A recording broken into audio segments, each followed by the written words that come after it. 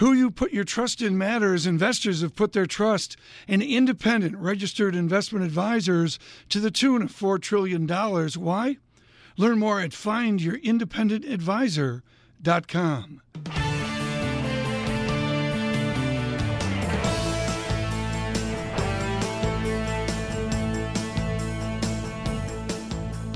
Welcome to the Bloomberg Surveillance Podcast. I'm Tom Keene with David Gura. Daily, we bring you insight from the best in economics, finance, investment, and international relations. Find Bloomberg Surveillance on iTunes, SoundCloud, Bloomberg.com, and of course, on the Bloomberg.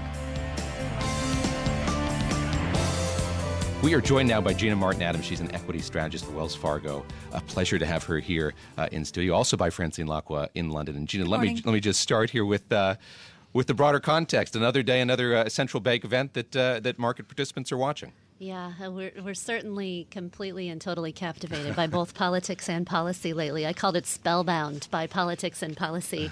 You get the sense that even with all of the earnings news that we're starting to get on the financial sector, really the only thing that matters to stocks is where do monetary policymakers go and who's going to win the U.S. election.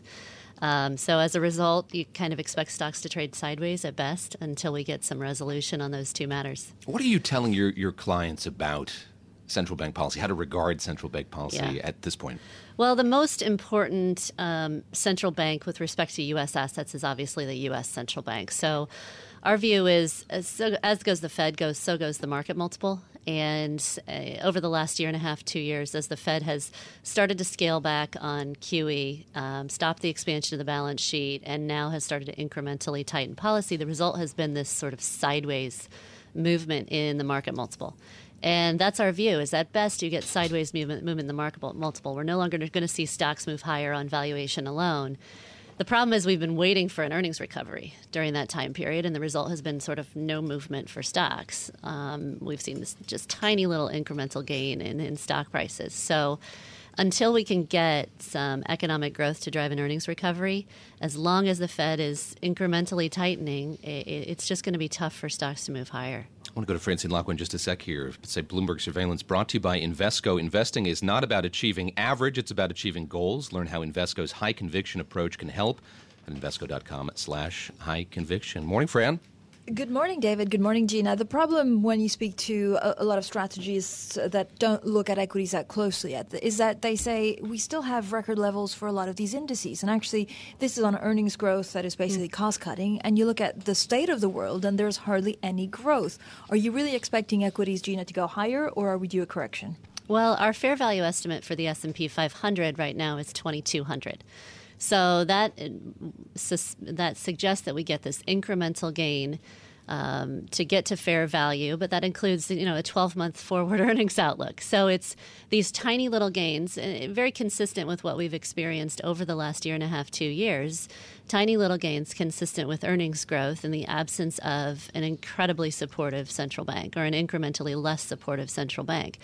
So it's very dependent upon earnings growth. We see earnings growing about 5% over the next 12 months, 7% in 2017. Most of that comes from the energy sector and industries that support the energy sector. So those are the areas where we see earnings growth increasing.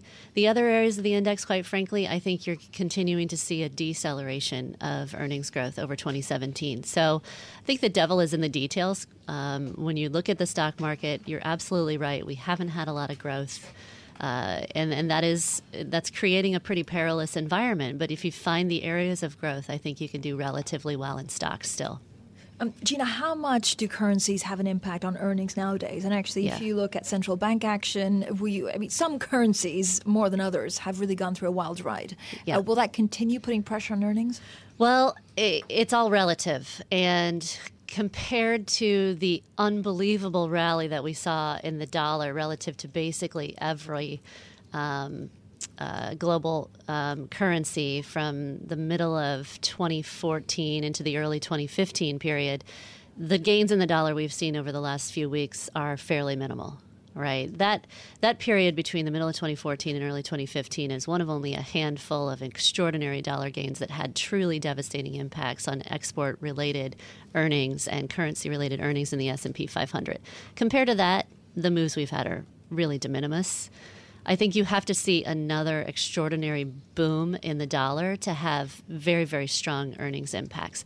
What matters a lot more right now is the fact that globally, growth is still fairly slow. There are some signs of life in emerging markets. We're hopeful that that can continue into 2017.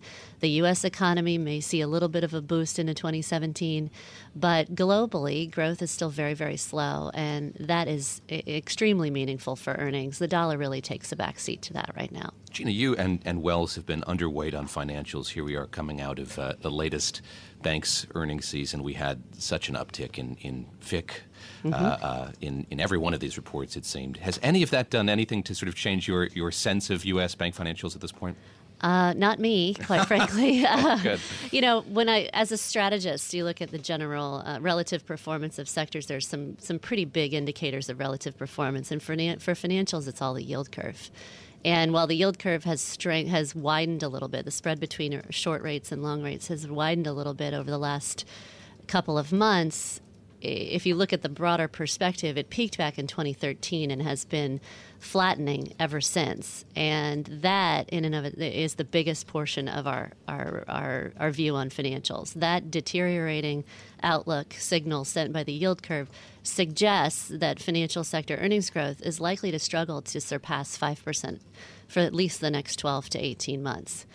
What does that mean? Well, compared to the consensus view that earnings will accelerate to a 12% growth rate in 2017, it puts us at a negative position. It's just so unlikely to us that financials can satisfy these expectations, considering the broader outlook signal being sent by the yield curve. What is it going to take to suffuse stocks with optimism once again? What's going to bring people back into the equities markets? I think it's a couple of things. One is just this, there's a general distaste or dislike for equities.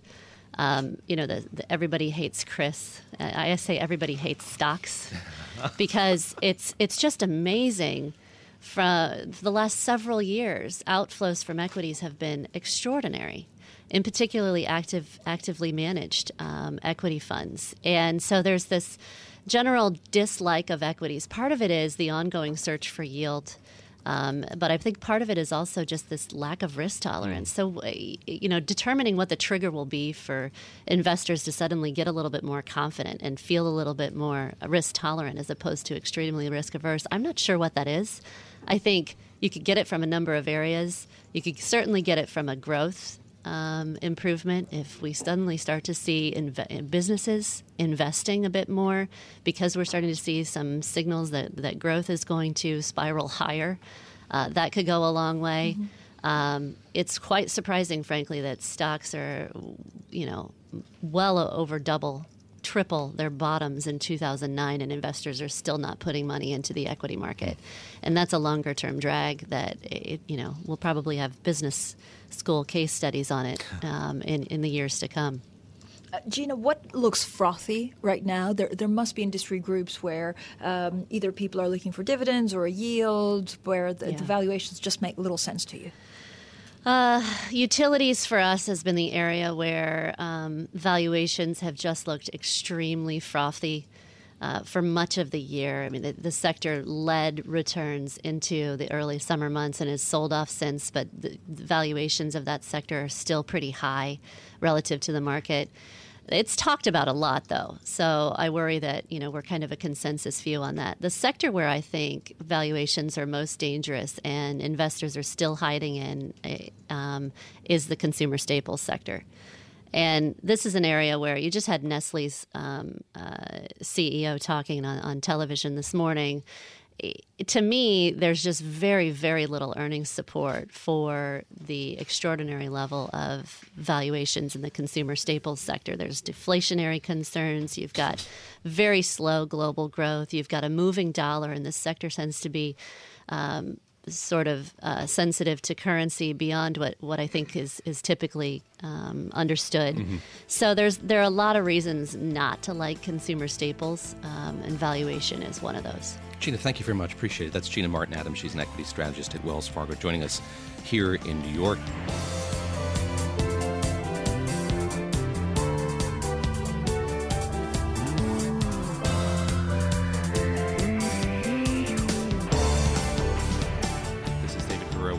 Francine Lacqua, who is in for Tom Keene today. I'm watching our colleagues, Francine, on Bloomberg Television. There is a countdown clock to the ECB rate decision. 25 minutes to go, and I know we're going to get some good insight on that from our next guest. Yeah, we will get some great insight. But you know what? The markets are a little bit, I don't think they're nervous. I think they're a little bit flat because Mario Draghi has been keeping so much suspense around it. Well, we don't want to keep the suspense. Our next guest is Carsten Brzezinski. He's ING Germany chief economist, one of the most respected, actually, ECB watchers right here in Europe, joining you in New York. Yes, Carsten, when you look at the ECB, virtually no one is predicting any major action from the ECB today, but expectations are forming for an extension of QE in December. Are those expectations justified? The expectations are justified, of course. They are, because the ECB cannot stop QE right now. So they are kind of caught in their own trap. And whether they're going to call it tapering or whether they're going to call it an extension of QE at a lower pace, I think it hardly matters.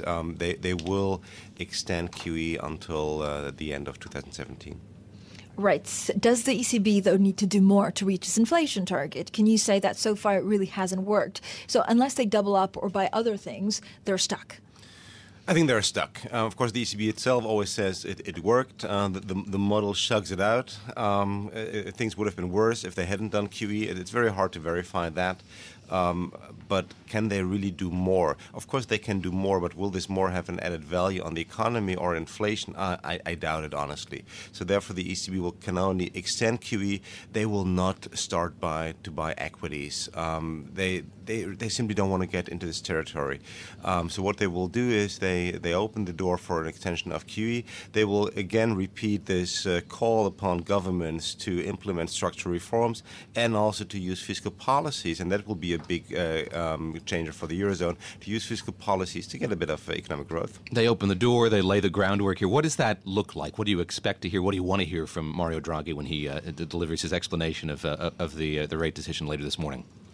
What I want to hear from him is to give us some insights of what these famous committees told him already, because he, in ECB language, he tasked the committees to look into all technical possibilities. So I would like to get some insight of what the committees actually have looked at already, and then I would like to sound him very, very dovish, again pointing to the risks to the economy, pointing to risks to inflation, and maybe, and that might also be an interesting thing, opening the door for an exceeding of inflation of the 2% target, because that will be the next step. If the ECB starts to say that, all right, we will allow the inflation to overshoot our 2% target, this would also leave room for more accommodative monetary policies. How problematic is the so-called scarcity problem? We've seen a bit of a sell-off in bonds recently. How worried is the ECB about that at this point? They've started to become worried much later than the market did. So they only kind of tackled it in the September meeting. It will become a problem early next year. Of course, obviously, depending on where bond yields are at that time. So the thing is, if they really consider an extension of QE, they will need to address the issue of scarcity. If the ECB all of a sudden says, listen, March 2017, that's the end of QE, they even don't have to address the problem of scarcity, because one way or the other, they would manage to get until March 2017 in the current form. Carsten, are there limits to how much debt the ECB can buy before the risks outweigh the benefits? I think in terms of buying debt, no, there are only very little risks. I think the bigger risks that we do have right now stem from the negative deposit rate from extremely low interest rates, because we do see that they are hitting the European banking industry, an industry which has already been battered, an industry which is up for further consolidation, an industry which is under pressure from new competition, the need for new investments, and these low interest rates are hurting business models. So therefore, these are the adverse effects that low interest rate policy brings to Europe. Carsten, we have about 30 seconds left here, but I want to ask you if you think we're going to hear anything from Mario Draghi about European banks today. I think we will. I think normally when we expect a dull meeting from the ECB, Draghi surprises us with more exciting news than we expected. Very good. We will stay tuned then. So we are expecting here a rate decision from the European Central Bank. That is due at 7:45 a.m. Wall Street time, and then a little later this morning, at 8:30 a.m., about 45 minutes after that rate decision will be announced, we will go live to Frankfurt to carry the ECB President Mario Draghi's remarks and his responses to questions from reporters in the audience. We will see, indeed, the degree to which he is asked by reporters about European banks, the state of European banking right now.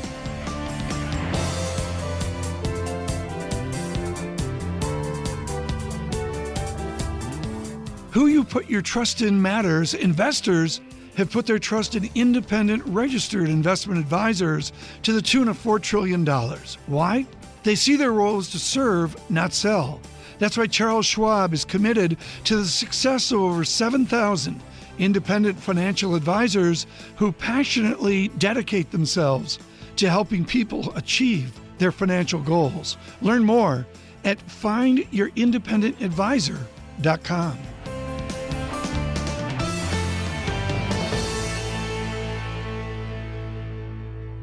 Let's get some insight from Ben Emmons. He's Intellectus Partners Chief Economist to talk more about the ECB. Ben, as expected, we didn't get much news from the European Central Bank. They're holding rates unchanged. They will continue this asset purchase program. What people now want to do is if he's extending the program or whether he's already thinking of starting to taper.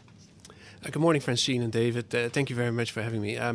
Indeed, that's the big dynamic, right? Is he ready to taper or not? And so as the poll indicates that the expectations are that this will not happen, Draghi is, I think, very sensitive to those expectations because the history has shown how Draghi has been excellent with markets in terms of his communication, particularly being very favorable to markets with communication. So I don't believe that he will actually say that there's going to be tapering effect, that you have these committees now currently at work to analyze the QE program. For me, as an ECB watcher from the past, they have done this before and they wanted to change their policy by using these committees to analyze their programs. And so it suggests to me they're going to have simulated the program and make potentially tweaks to it, as in either relax, for example, the deposit rate limit in terms of buying bonds below the deposit rate. That would be, I think, quite significant if that were being announced. I think that's here in play rather than tapering. So I would expect that Draghi comes out in that fashion in terms of like we will continue and we'll make modifications to the program, hence to achieve our objective. And Ben, is it fair to say that actually there are a lot more doves than hawks on the ECB, so any tapering would only come after an extension of this QE timeframe?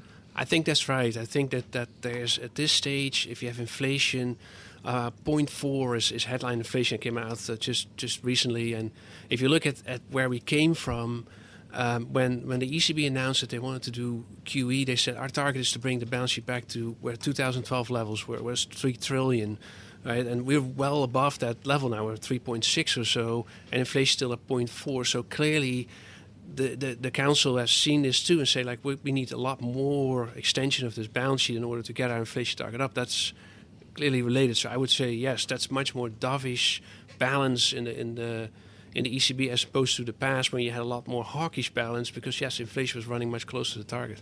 Give us a sense of what the committee was digesting here. Let's dig into that a little bit more. You mentioned inflation, but what does the macroeconomic data look like here since the last time the ECB convened? It has improved somewhat, and interestingly that how the Brexit had not had any impact on European data per se. In other words, the European economy is slowly recovering from those crisis years of 2010 to 2012. And therefore, from that perspective, they feel obviously that this QE program is working, but needs more. There needs probably more to be done there in order to get really the economy in full recovery mode. So there's not a need there to taper here based upon some improvement of data. In fact, probably needed more QE extension to have this data improve further from here. So in that respect, they are on track. It's just a slow track. The recovery in Europe is really muted, and inflation is still extremely low relative to other countries. To what extent do you think currency factored into this decision? How closely is the ECB paying attention to currency flows? So that's a good question, David, because that dynamic, I think, has somewhat changed. In the past, Draghi made a lot of reference more explicitly to the currency in its opening statements, whereas that has changed over the last year. The euro has been very stable around where we are today and has fallen by roughly around about 8 to 10% from where it was when the balance sheet was much smaller.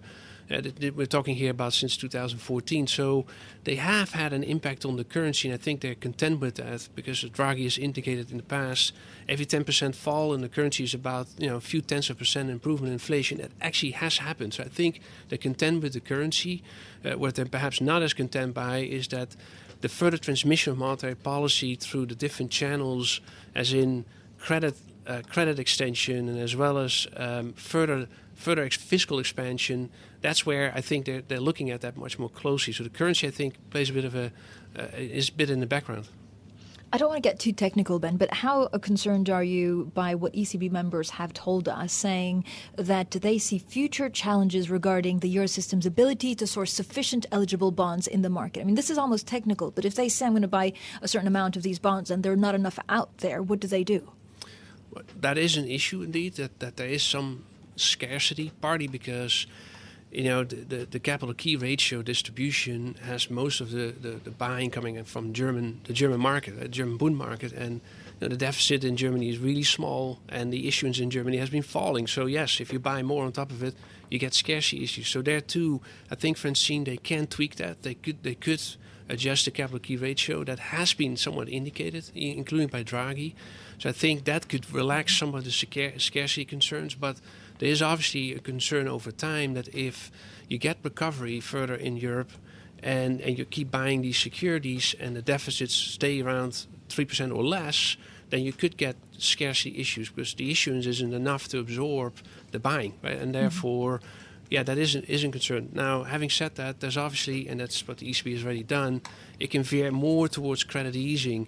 So if you think about it, the European system has almost 8 trillion euros of collateral sitting there, and they could relax some of the standards there to have more of that collateral be refinanced at the ECB or bought by the ECB even. You think about bank loans, for example, then that's another way for them to expand the balance sheet without running into scarcity issues. Ben, it seems like that introspection is the order of the day when it comes to central banking. We had the Bank of Japan looking inward a little bit. We've seen that with the ECB as well. We've had recent commentary from Fed governors and Fed officials about their sense of the efficacy of negative rates. Do you expect we're going to hear much on that today from Mario Draghi, a sense of how well they're working or how well they think they're working? Certainly. I think that Draghi will continue to make it clear that the program is credible and that there is no real constraint to them to have the ability, the willingness, and the capacity, as he said it so nicely, the previous press conference, to implement monetary policy. So I think he very much is on that stage in terms of we have credibility and we don't run into limits. What people have said about the Bank of Japan, for example, where the yen has strengthened a lot there and they had to change their program in order to continue to be credible, so to speak. So I think Draghi is very much strong about now we're credible. But moreover, what Draghi will continue to emphasize that our program will be credible because if the governments also deliver upon their structural reforms, then it really works, right? We need the help of governments to implement monetary policy, so to speak. So I think that's still what he will play on in terms of the central bank's credibility. They are effective, they can impact markets, they can impact monetary transmission, but they need governments' help with particularly structural reforms, more structural reforms, to have the ultimate goal of having monetary policy function effectively. News conference here in about 45 minutes. Very quickly here, what happens between now and December the 12th? What should we look for? Oh, in terms of the ECB? Yes, yeah. In terms of the ECB, well, for sure that I think today that there will be some signal from Draghi, I think, in terms of what they're planning to announce in December. This is quite traditional, in my view, from how he signals ahead of that meeting what they're going to do. Just to take out some level of uncertainty. He's also very good about markets in that way. In other words, again, like he's market friendly, so he will indicate that there will be some change to it. All right, Ben Emmons, Chief Economist with Intellectus Partners, joining us here in New York today. Appreciate it. As the ECB leaves rates unchanged, we will bring you Mario Draghi's press conference in the next hour. This is Bloomberg Radio.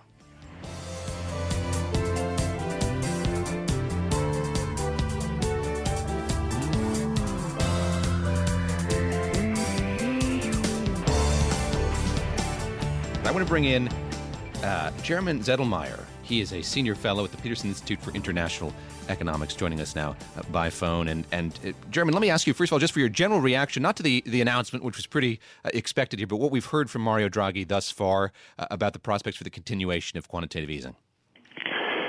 Not a surprise, really. So we've had noises, I think, coming out of the ECB, or even coming out of the Bundesbank, that this is going to be a longer process. So the tapering ideas, I think, were a bit premature. So I think the ECB will hang in there. I wanted to ask you just generally about the economic climate in Europe, what he had to say about inflation today. What was your takeaway from that, and sort of, what generally did you take away from his commentary on the macroeconomic, the state of the macroeconomic situation in Europe? Right. I mean, I think the ECB is reasonably hopeful that it will continue on guiding Europe on a path of steady recovery of inflation. And in a sense, the batch of the period where bond yields, German 10-year bonds turned negative in the summer, seems to have been overcome. The technical constraints are less likely to be binding. And in that sense, I think, there's a sense that the ECB can carry on without, at this point, being in danger of hitting technical constraints, and possibly also with the political constraints easing off a little bit. So the political constraints essentially coming from the fact that, expanding the program would have created the problem of either having to buy riskier assets or having to go off the capital key or having to lower the deposit facility rate further, both of which, or all of which, are quite unpalatable options for the ECB. Jeremy, so for once, actually, the news conference, the press conference, Mario Draghi, was a little bit shorter than usual. David, usually it's about, 45 minutes. Today was about 33 minutes. Jeremy, what does it tell us? I mean, I was listening to the questions very carefully, and a lot of the questions were a little bit loaded, but I think people want to try and understand the ECB's thinking, right? So there's news on the fact that they're unlikely to stop QE without tapering. That seems fairly intuitive. You can't just put an abrupt end. But the bigger problem is that you're pushing into negative territory, and it's not really having an effect on inflation. So the question is, how far can they go?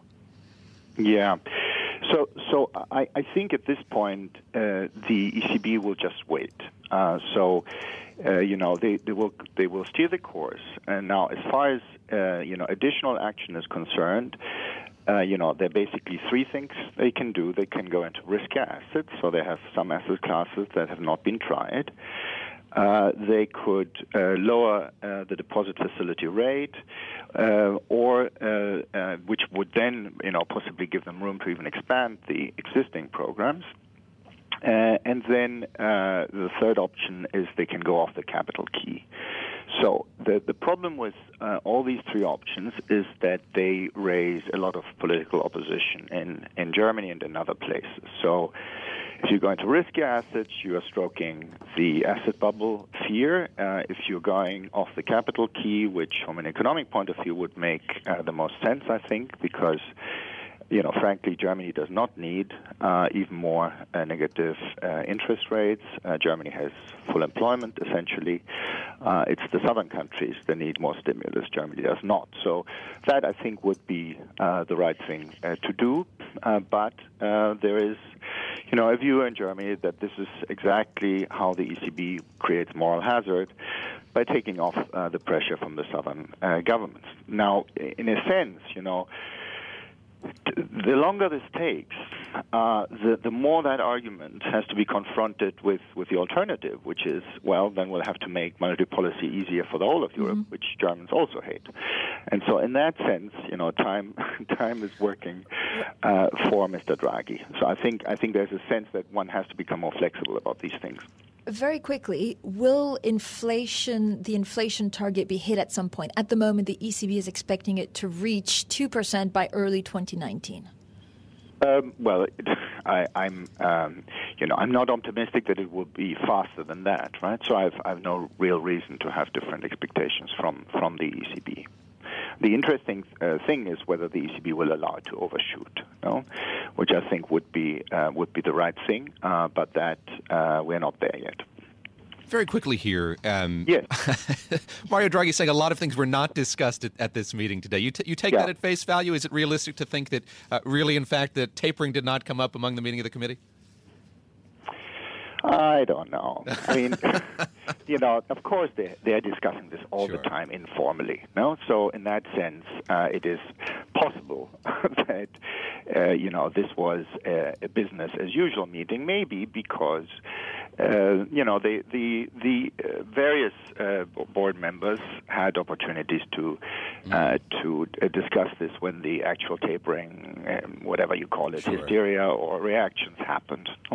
So I think this could be just one of these meetings where, in some sense, the bulk of the discussion of the critical issues happened around, a few weeks ago, around the time of the World Bank. Sure. German Zettelmeyer there of the Peterson Institute for International Economics, joining us here on Bloomberg Surveillance. I'm David Gurr with Francine Lacqua today, who is in for Tom Keene. This is Bloomberg Radio.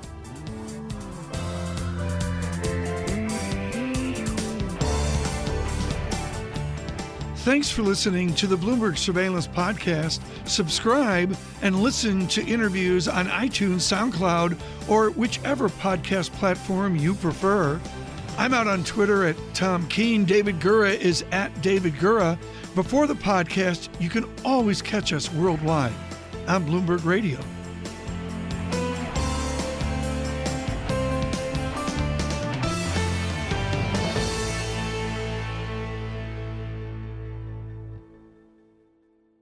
Who you put your trust in matters. Investors have put their trust in independent registered investment advisors to the tune of $4 trillion. Why? Learn more at findyourindependengadvisor.com.